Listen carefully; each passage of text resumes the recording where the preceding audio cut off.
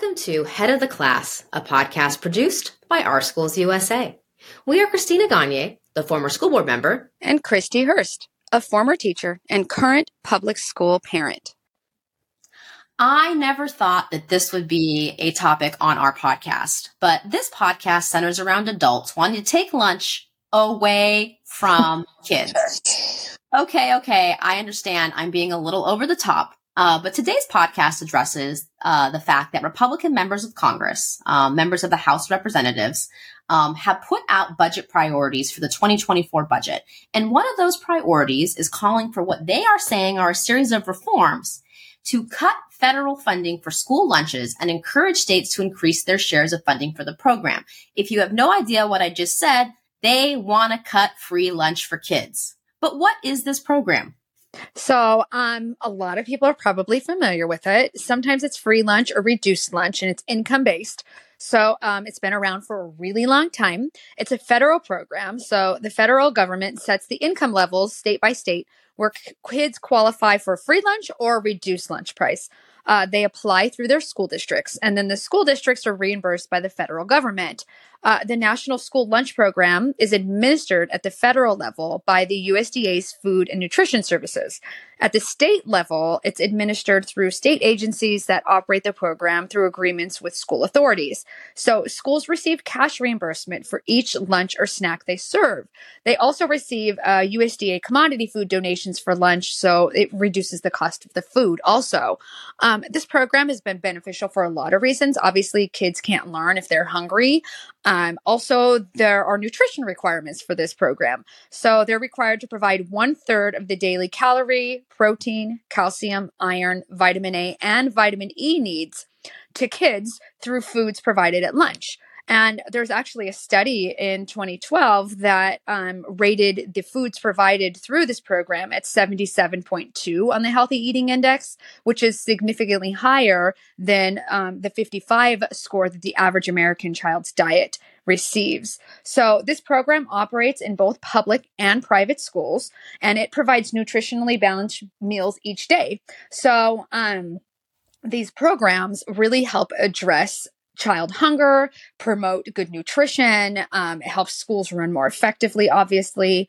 With over 1 in 5 children in the United States living in a food insecure household, this program really plays a critical role in the healthy development and long-term health and educational outcomes for low-income kids.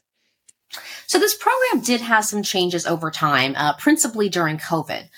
In 2020, Congress gave schools waivers to provide free breakfasts and lunches to all students, regardless of income. There was a lot of concern about food insecurity, and because students were not going to schools day to day, and most schools for the duration of the pandemic were in remote learning, they just wanted to make sure that those students were getting fed. And so you and your community may have received a notice from your school that you can come by and drive by and pick up, both breakfast and lunch. And maybe you've never received those notices before. That's why Congress decided that it should be a priority to tackle food insecurity during the pandemic, and particularly with so many students, enrolled in the free lunch or reduced lunch programs. But that actually expired at the start of September 2022. And so those students who, were getting those free, breakfasts and lunches, that might have stopped. And some states decided to step in and make sure that all kids continued to get, free breakfast and lunch. Other states, have not gotten there yet. But students and families could then still apply for free meals if they meet income thresholds, which is what the program has been the entire time. But why are Republicans trying to cut it? This is an excellent question. So the Republican Study Committee, which is this group of members of the House of Representatives who are Republicans, as I, stated earlier, they are putting out a series of reforms. And the reason they want reforms of the school lunch program is that they're arguing that they want state legislators to take more of an active role and restrict the number of students who are receiving school lunch to truly needy households. And you can't see my air quotes, but I'm doing air quotes around truly needy households. And they want to streamline funding by basically giving a single block grant to each state. So instead of the way the program is currently set up, which has, certain requirements of how the program be administered, they just want to cut a check and send it to the states on a yearly basis. And the state would figure out how to administer a program. They would have flexibility in their minds. What they're not being as transparent about is that every year that block grant would have to be approved by Congress. And if you follow anything about Congress and setting a budget and passing a budget, you would know that is no easy feat, and there's always drama, and it always takes longer than it's supposed to.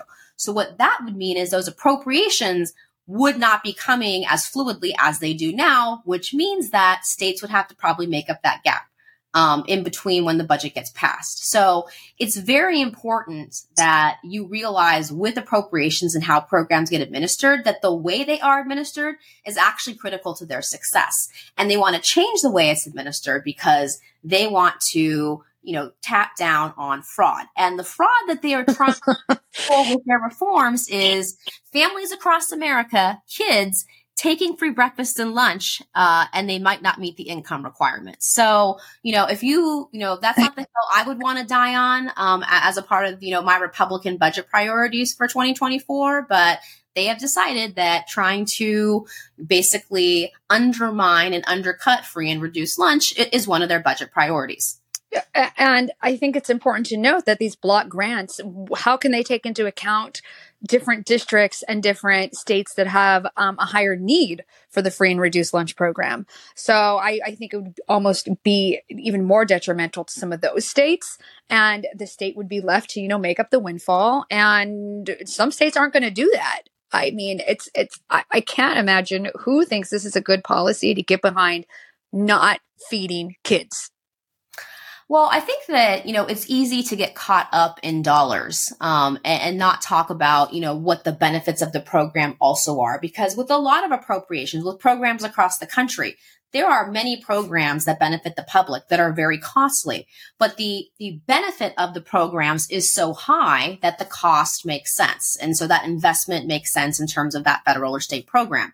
And in my mind, this is one of those programs. Exactly. There's been a ton of research of free and reduced lunch in public schools over the last couple of years in particular. And many researchers actually looked at food insecurity and how that changed before COVID, during COVID, and after the COVID pandemic.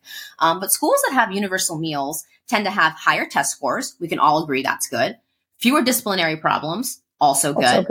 Less bullying, and we are having a bullying epidemic right now. And there's less stigma around students, basically having to go and get free and reduced lunch while other students don't. And so you don't have to have that stigma for a kid who maybe they're embarrassed to go get breakfast and lunch. That's totally erased. And so I think it's important that we look at this as an investment in kids. It's an investment in reducing food insecurity. It makes campuses and the learning experience much better. It's also, researchers have found, it helps with learning delays. It helps, reduce depression in adolescents. And it also actually helps to reduce suicide rates, because households that have food insecurity, oftentimes there are other issues manifesting in those households. And so the benefits of this program, are high. The investment in our kids, compared to other federal programs, is actually relatively low. And so, Christy, what's going to happen next? So I think a lot of states are stepping back and looking at this program as a whole. And there are some states like stepping in at this point and making that free lunch universal now. So in a way, because they're seeing the benefits of these programs. Like there's data showing in 2021, food insecurity for households with children fell to an all-time low since we've been measuring it. And the Urban Institute conducted a new survey earlier this summer and found households with children that have food insecurity rates are creeping back towards what they were at the beginning of the pandemic. And so that's why you're seeing some of these states decide, we want this universal free lunch program for everybody to be enacted now. So at least 5 states so far have put these policies into place: California, Maine, Vermont, Massachusetts, and Nevada. And I saw an article today that Michigan also passed this program. They've changed their policies, and they pick up the tab of the gap between what the federal government funds and what it would cost to give everybody on their campuses free lunch. It's been interesting to see that there's actually a reduction in costs associated with the paperwork side of this too. So it might not be as much more to give a universal free lunch to everyone, because now there's not that tracking of who owes money happening anymore. That is eliminated with these programs as well. Other states are looking at similar programs also. Minnesota, New Mexico, they're looking to expand this. However, there are states that are not making up the shortfall. Alabama, Oklahoma, Montana, Kentucky, they're leaving their legislatures to find up their own way to make up the shortfall of the funding that they're not getting enough to feed everybody. Yeah, and I want to just make a point on this. So, if there is a shortfall, some states have decided that, we're just going to provide our own program. And so that's not going to be an issue. So if you are a family that relies on, the free breakfast and lunch programs, or maybe you've just become accustomed to that just being easier for your family, post-pandemic and during the pandemic, regardless of your situation as a family, what that practically will mean is that if your state does not address the budget shortfall for the program, that means less kids are getting free breakfast and lunch. And so you should pay attention at the state legislative level of what your state is doing. And so as you're tracking this issue, see what Congress does, see as this budget priority is pushed out, what actually happens to the program at the national level, but then see what your state is going to do to address it. And some states are being very proactive. They are passing their own programs. Other states, you're then relying on your legislature to say, is this a priority? And even if it is something that they would like to make a priority, your state might not be in a position from a budgetary perspective to make up that shortfall. So, these changes to these programs are a lot more involved that can have, bigger consequences that one might even imagine first looking at them. Yeah. So moving forward, let's talk about some things that you can do in your community.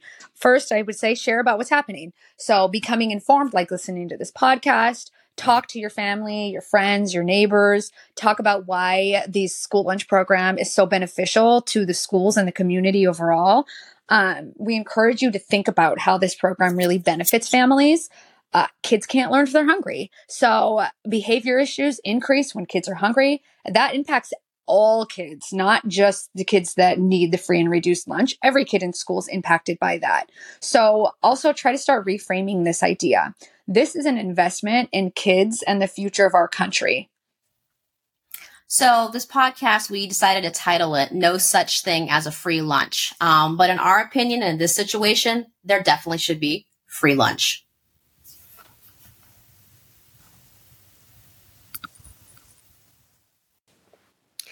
This has been Head of the Class, a podcast produced by Our Schools USA. Once again, we are Christina Gagne, the former school board member, and Christy Hurst, a former teacher and current public school parent. And always remember, don't get mad. Get organized.